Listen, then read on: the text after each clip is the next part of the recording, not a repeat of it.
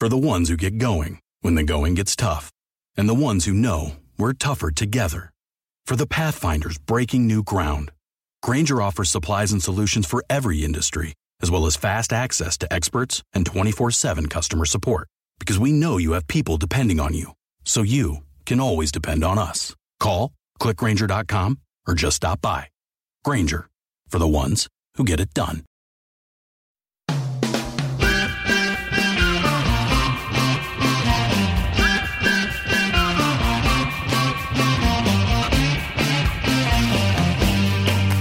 Welcome to How We Win. While we are celebrating our victories, there is more anxiety right now than ever. And of course, the best antidote to anxiety is action. There are 7 days, just 1 week, until the inauguration of Joe Biden and Kamala Harris. And the countdown to January 20th includes impeachment 2.0, securing the very safety of our Congress, and holding everyone involved in the seditious acts last week fully accountable. Today we are joined by counterterrorism expert and the author of Homegrown Violent Extremism, Dr. Errol Southers. We talk about last week's attack on the Capitol, how these groups have grown in America, and what community-based practices work to reduce the risk of domestic terrorism. I'm Steve Pearson. And I'm Mariah Craven, and this is How We Win.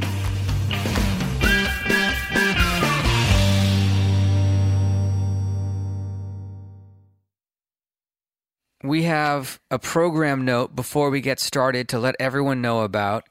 We have one more show in what has been a long season 1 of How We Win.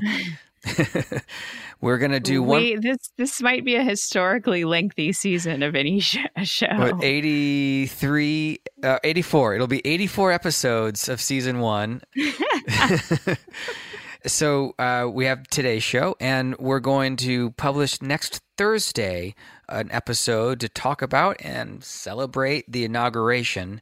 And then we're going to take a little hiatus. I'm guessing we'll have lots to talk about. Yeah, I'm hoping it'll just be a nice celebration, but it's a very tenuous time right now. So, but we're going to have 2 more shows for everyone, and then you and I are going to take a little hiatus and come back in March with season 2 of How We Win. So just a program note for everyone listening. We're going to take a little break for the month of February. Season 2, How We Win. Can't stop winning. How we keep winning. Yeah.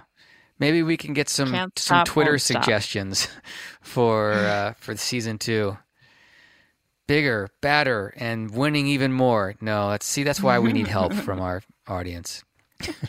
I'm sure they'll have great ideas.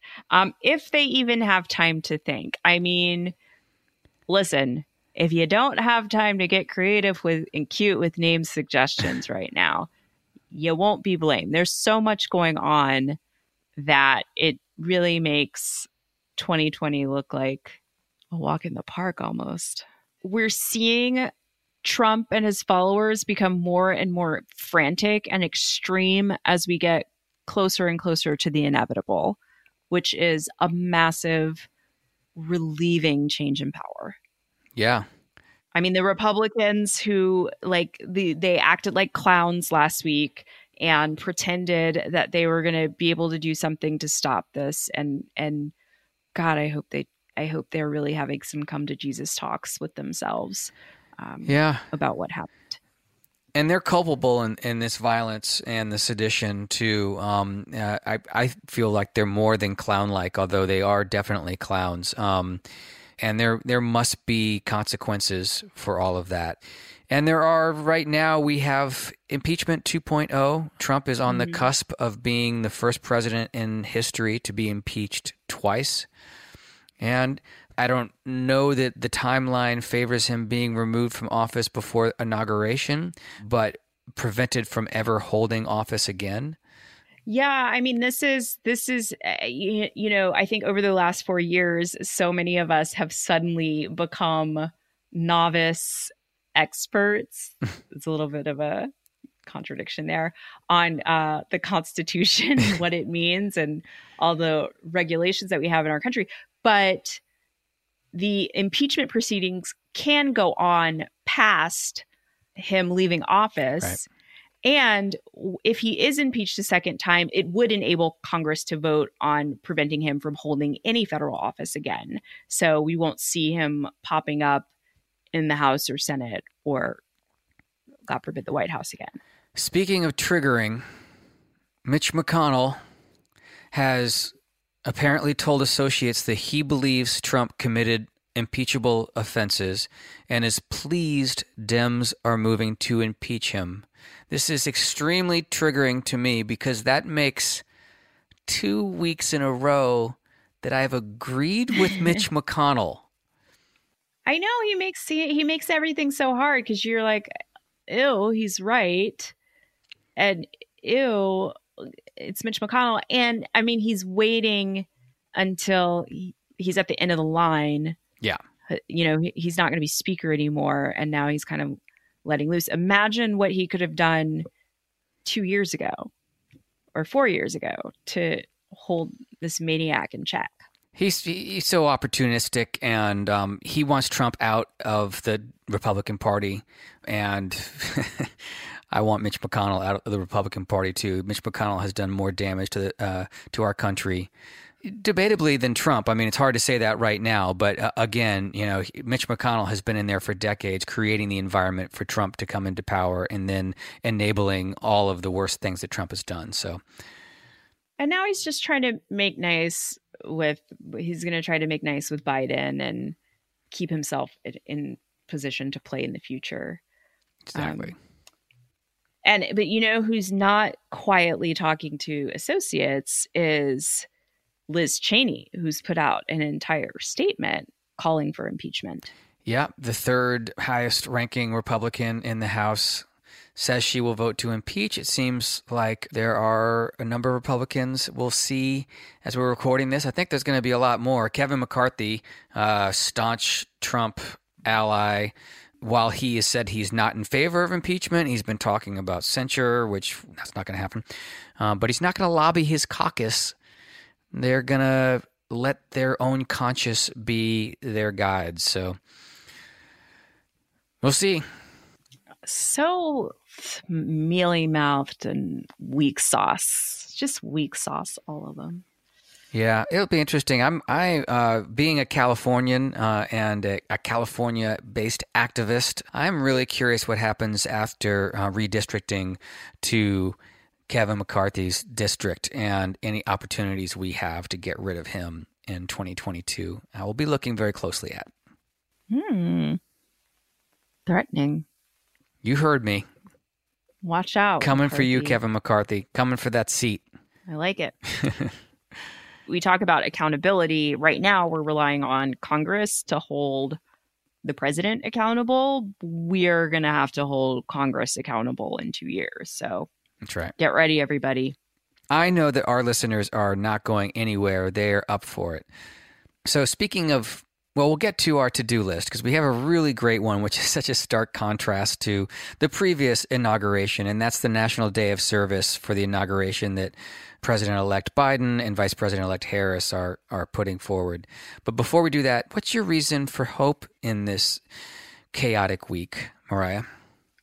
So my reason for hope this week is seeing all of the vaccination sites that are finally going online around the country. Yeah. I live very close to Dodger Stadium, which for months and months has been a massive testing site. They have shut down testing there and have turned it into a massive vaccination site. And I know it's going to take months, but the sooner we can get back to normal, which will admittedly be a new normal, the sooner that we can get back to the important work that we were all doing. And everybody did an amazing job of doing it virtually, as evidenced by what happened in November. Mm-hmm. But gosh, I miss you guys so much. I miss seeing people. I miss my people, and I can't wait to see them again. And I miss sitting across the table from you while we're recording the podcast. I know. I miss seeing our guests and getting to question them in person without a long, awkward pause.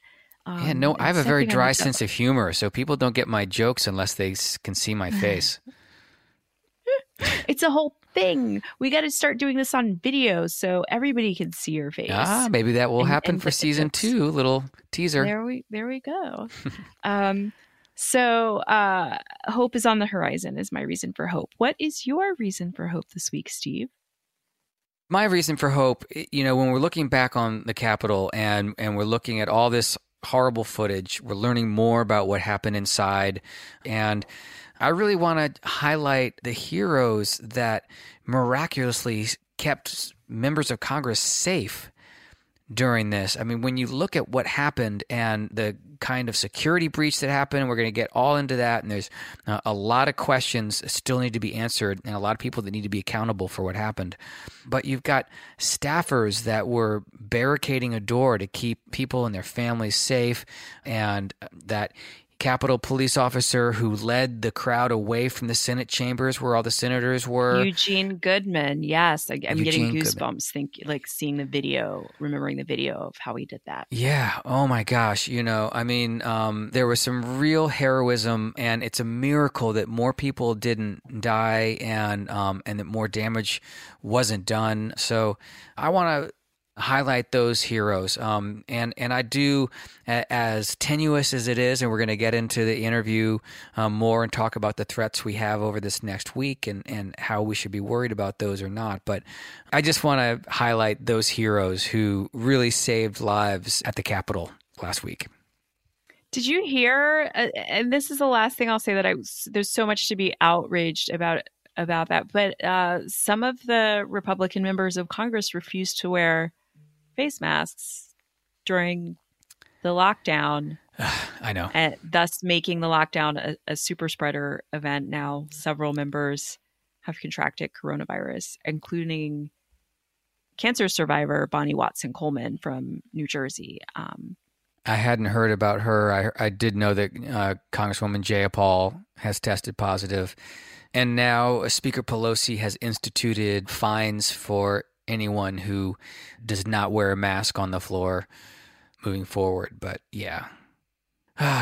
Anyway, I digress. Let's focus on this week's to-do list because it's going to make us feel so good after all this horrible news. Yeah, I mean, it's all about working in our communities, right? And I think it's a fitting substitute for the inauguration since we can't all go in person. Biden and Harris are putting forward a National Day of Service for the inauguration. It will celebrate and honor the spirit of Martin Luther King. It's on January 18th. MLK Day. MLK Day, right? The National Day of Service is an opportunity for all Americans to unite and serve at a time when the global pandemic calls on all of us to work together and support our communities. No matter where you are, you have an opportunity to give back and the agency to do so.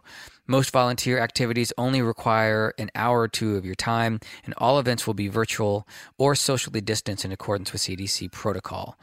So we're going to put a link to this on our swingleft.org/podcast page. It's on the bideninaugural.org day-of-service. But that's hard to remember. So just go to swingleft.org/podcast and we'll have the link on there. Great. Yeah, I think we should plan on, just as many people who showed up to march in the Women's March 4 years ago. If we could get all of those folks to do something in their community on this one day together, and I know everybody does things year round, but showing a solidarity together, that would send a massive signal. And it would just be such a, diametrically opposed to what we saw on Wednesday. It would be a powerful message to send. So powerful. God, I love that. Because, marching sends a message, rallying sends a message, but actually working and making the lives of people in your community better while sending that message. That's amazing. Such a beautiful idea. Some of the stuff that they're talking about doing, creating cards for patients recovering from COVID, letter writing to seniors in nursing homes, knitting blankets for the homeless, virtual read alouds to students, filling a virtual shopping cart for a military family, stuff like that, contactless food or warm coat donations to a nonprofit, anything like that. There's lots of different examples, but let's all be of service on the 18th and let's do this together. You talked to Dr. Errol Southers about what happened in D.C. last week, but also how we can empower ourselves and our own communities moving forward in the fight against homegrown terrorism. Yeah, I'm not going to lie. It was both a sobering conversation, but also a hopeful one. And his expertise is exactly what we need right now. Can't wait to listen.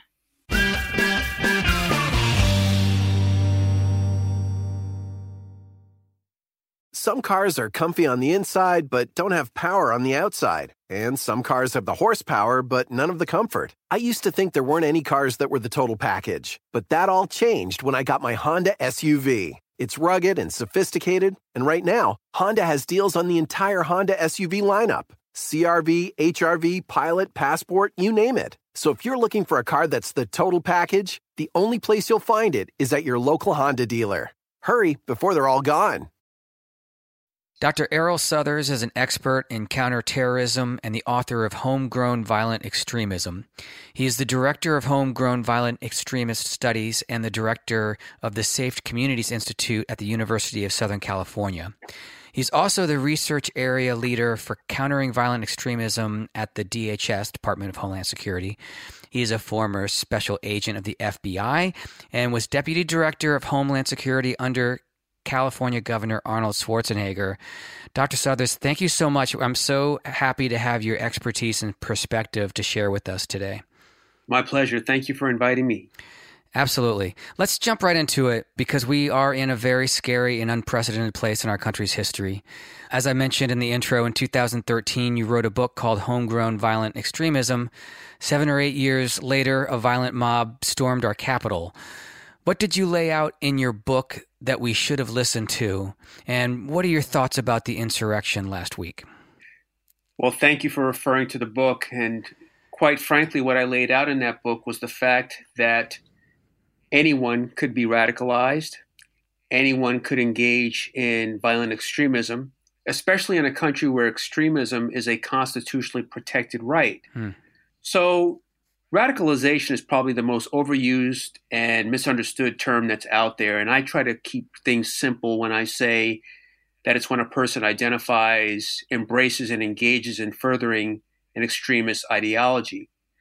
What we have seen since the book in 2013 and even before then is in the last decade, more than 76% of the domestic terrorist attacks in the country have been perpetrated by the far right.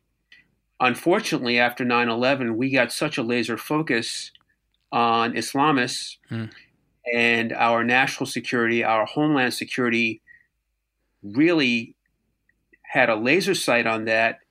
And what I would mention is that in 2009, the Department of Homeland Security's Intelligence and Analysis section laid out a report.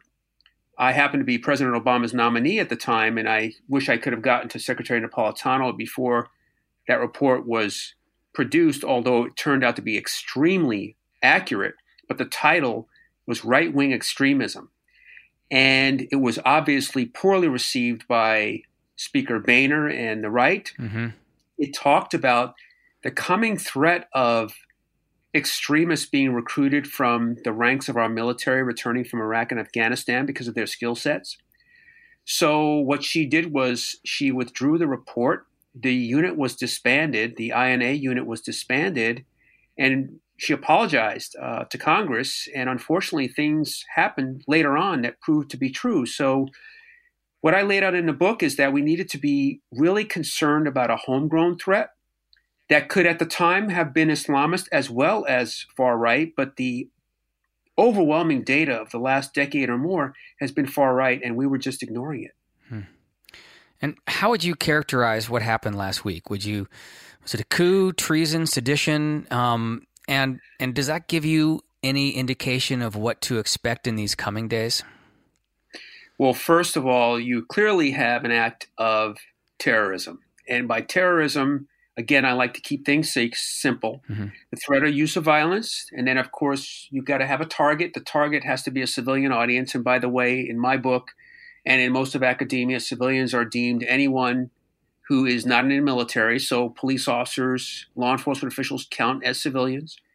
And you've got to have a political objective. And the political objective that day was in furtherance of shutting down the certification of the Electoral College. And more importantly, an anti-government movement. So you've got terrorism.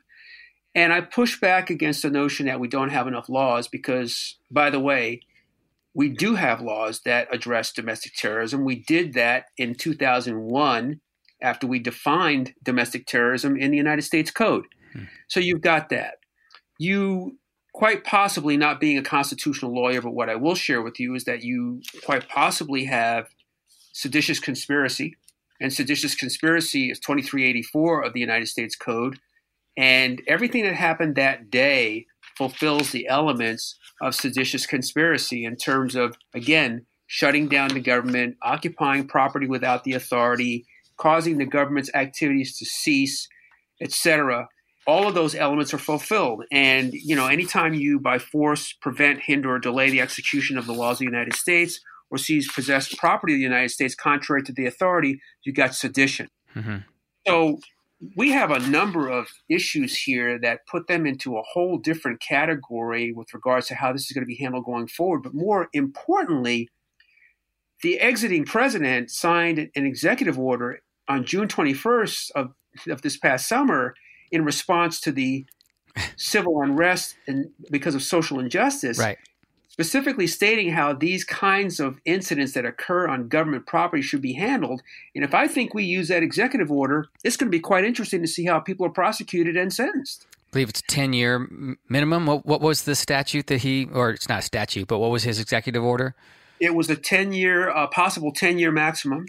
But again, to the fullest extent of the law, and it was quite broad with regards to people that were damaging or vandalizing government properties, including monuments, statues, and facilities. So it's quite broad, right, but however, it's quite specific with regards to the activities. And the group last Wednesday checked all the boxes.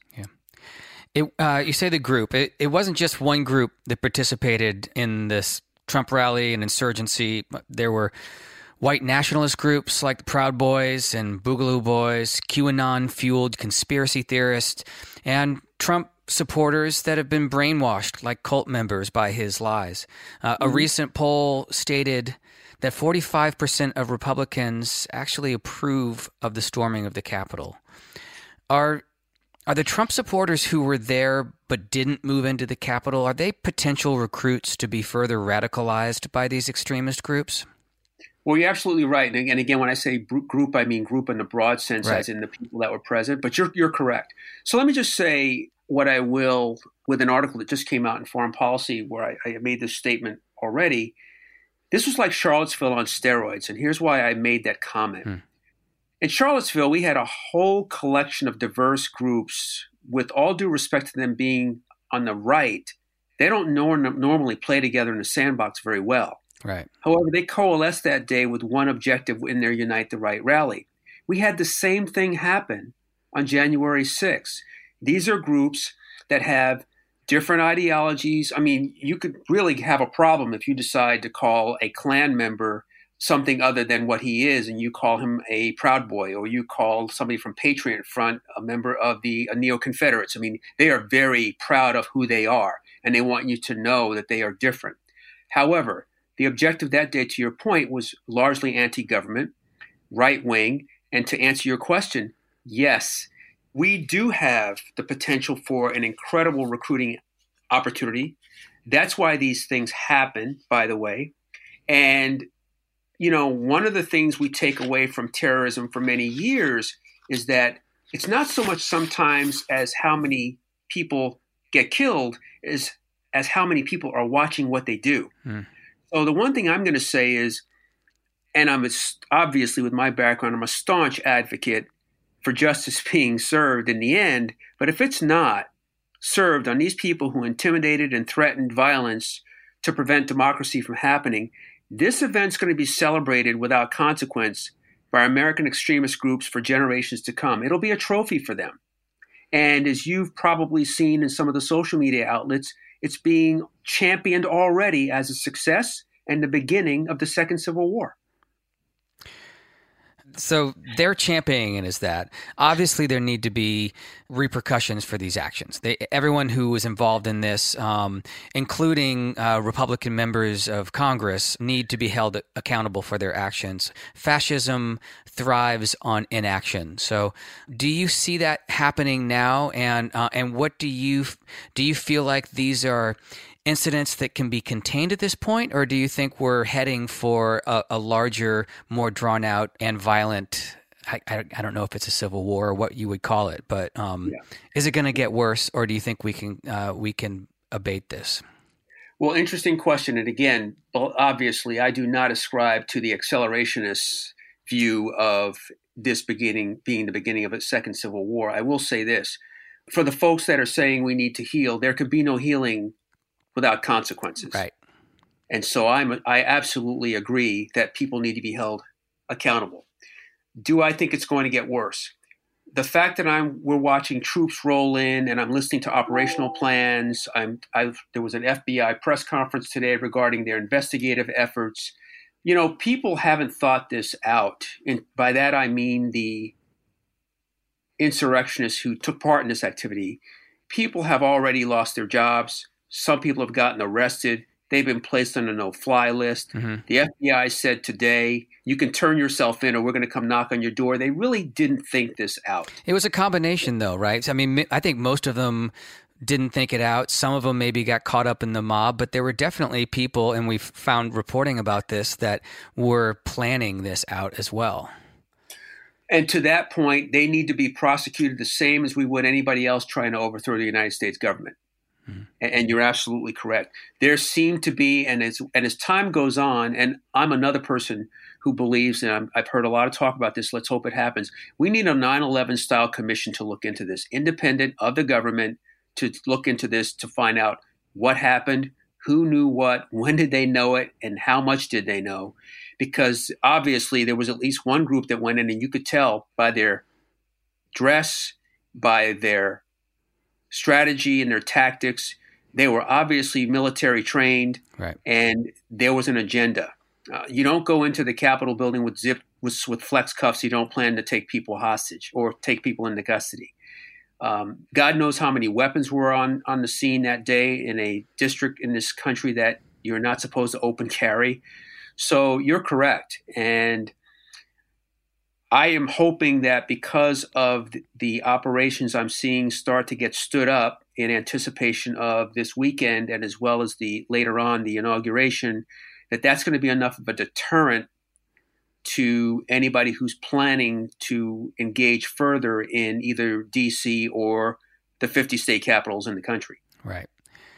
So we've seen over the years images of law enforcement and military using racist symbols, and of course the blatant disparity in the response to this Capitol insurrection and the Black Lives Matter protest over this summer couldn't be clearer. Mm-hmm. More is coming out about off-duty law enforcement who were participants in the rally, and as you mentioned, there was the FBI briefing, but there was a reporting that the FBI did have good info on the threats on the Capitol and briefed other agencies, yet obviously adequate security preparations were not taken. As a former FBI agent, do you think law enforcement has to some extent been infiltrated by these extremist groups? That's an easy question to answer.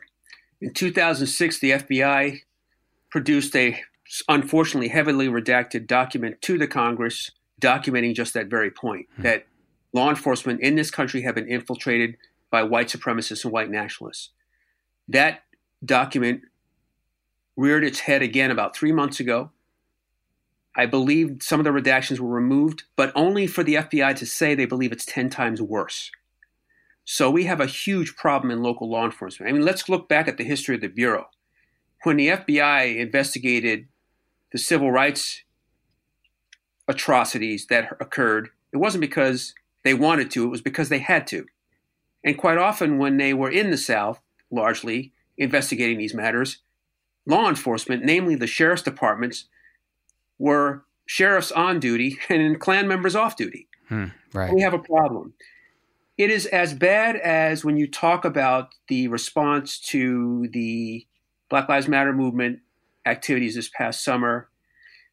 I'm one of two former FBI agents who testified a year and a half ago when the FBI decided to invent something called Black identity extremism, where they believed that you had Black nationalists who were targeting law enforcement. Again, the saying that we have in my university at my center is, without data, you're just somebody with an opinion.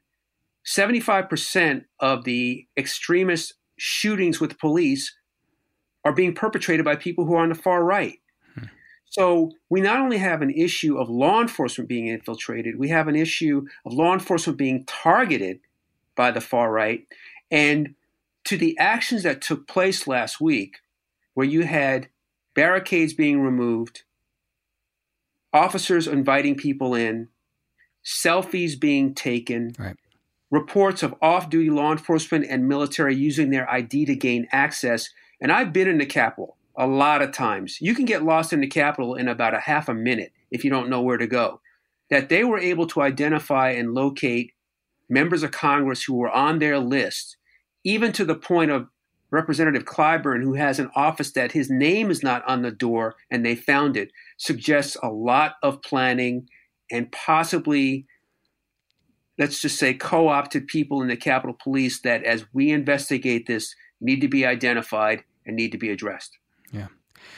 Well, you mentioned the threats to capitals in all 50 states going on right now. Having said all of that, are you concerned about our ability to keep everyone safe over the next week?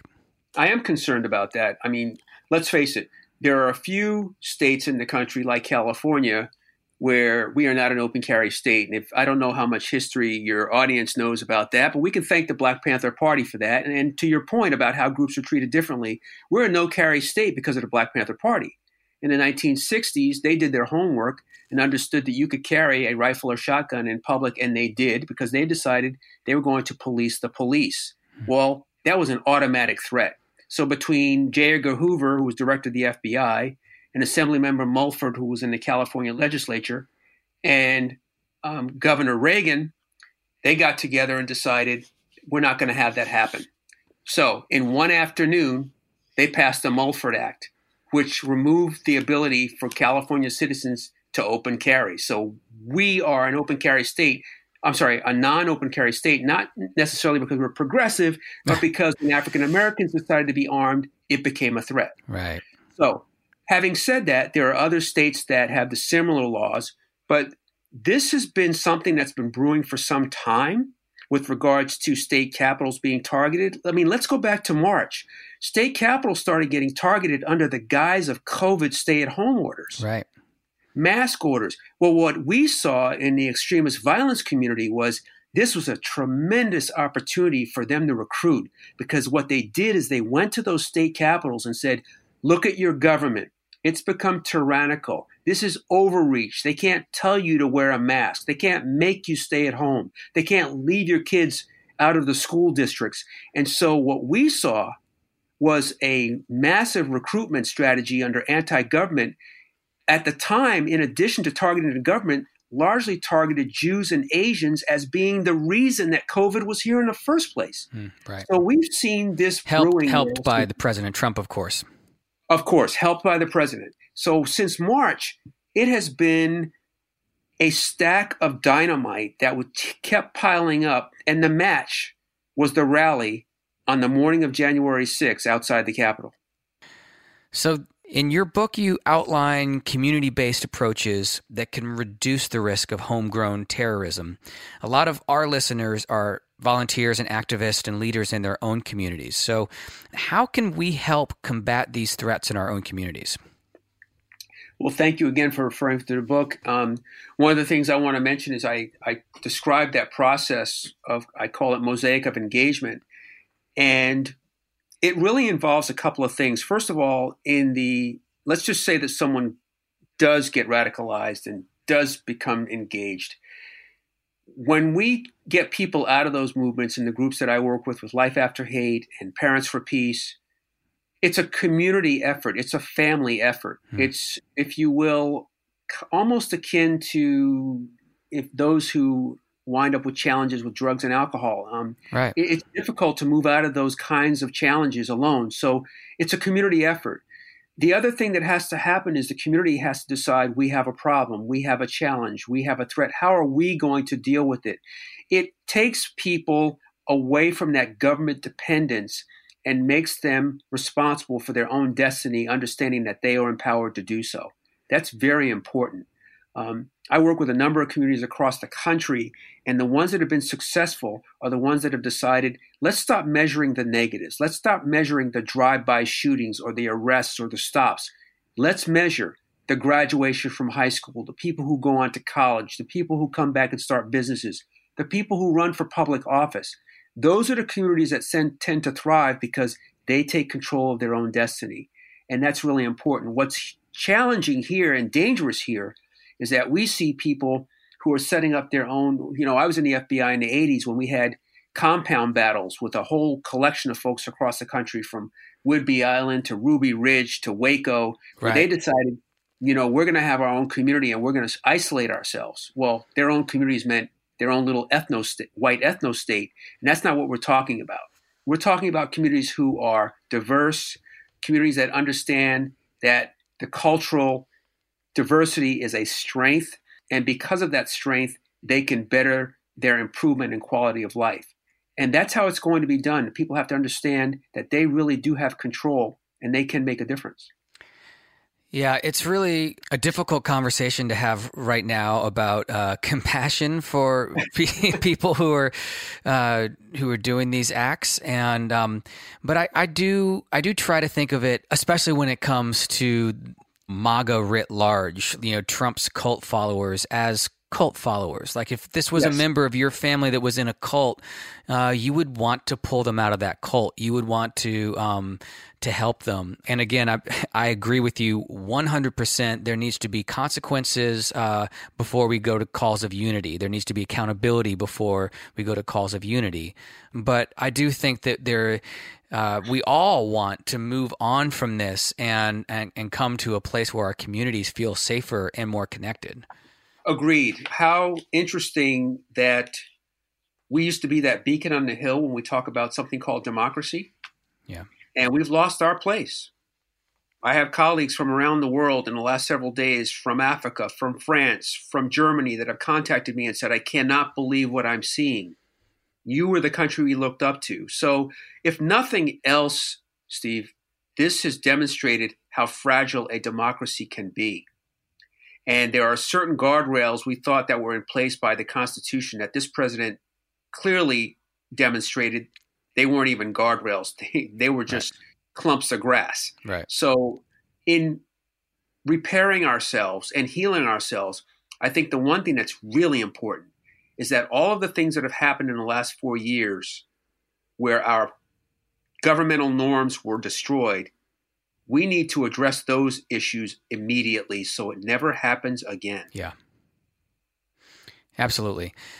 Okay, so it's a dark time. It's also a hopeful time because we have the trifecta and we have the political will to do exactly what you just said, is address these pivotal issues. We always end our interviews asking our guests what gives them hope for the future. I'll ask you, do you have hope that with this new administration and a heightened awareness in public sentiment about these domestic terrorist groups, that we can actually dismantle and prosecute these homegrown extremist groups? I do have hope. I think we have the political will. I think that if nothing else, I really applaud President-elect Biden for his careful selection of people to his cabinet thus far. Mm-hmm. That sends a huge message. He has a cabinet that looks like America. I think that he's going to be able to work with people at the federal level, and they're going to be able to work with people at the state level. The most important element of acknowledging that science needs to drive our response to COVID. Other countries have done it where their leaders have taken control of what has to happen during the pandemic, and they don't have the infection rate or death rate that we do. Right. So the political will here is, as you mentioned, consequences. I think there need to be consequences for people who aided and abetted this administration's abuse of the Constitution for the last 4 years. And to me, those consequences come with voting them out of office. So I am optimistic. I'm really optimistic that we've seen a record number of people vote, a lot of young people voting. I get really excited when I see young people understand the process, engage in the process, and realize that they can influence the process. Yeah. And so, yes, I am very optimistic about our future and being able to address what's happened already, being able to improve what could happen in the future because of the people that are getting engaged now. Well, Dr. Southers, I really appreciate your expertise and lending your time to us today. Thanks so much for being here. My pleasure. I really appreciate it. And I'll say what I say to everybody these days. Stay safe. Thank you. You too.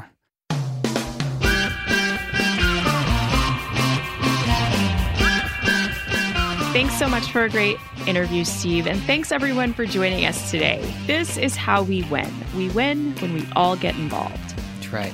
Share your reasons for hope with us. Tweet to us at BluesBoySteve and at Mariah_Craven, or email us at podcast@swingleft.org.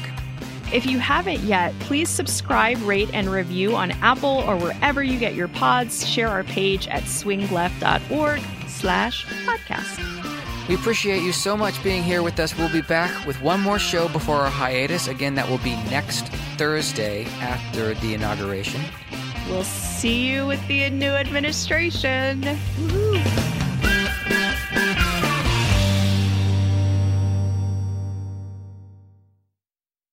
If you're intrigued by the mysteries of the unknown, now you can investigate thousands on Discovery Plus. Stream exclusive originals plus a collection of favorites, all for just $4.99. Discovery Plus is the streaming home of paranormal, plus so much more. Start your free trial.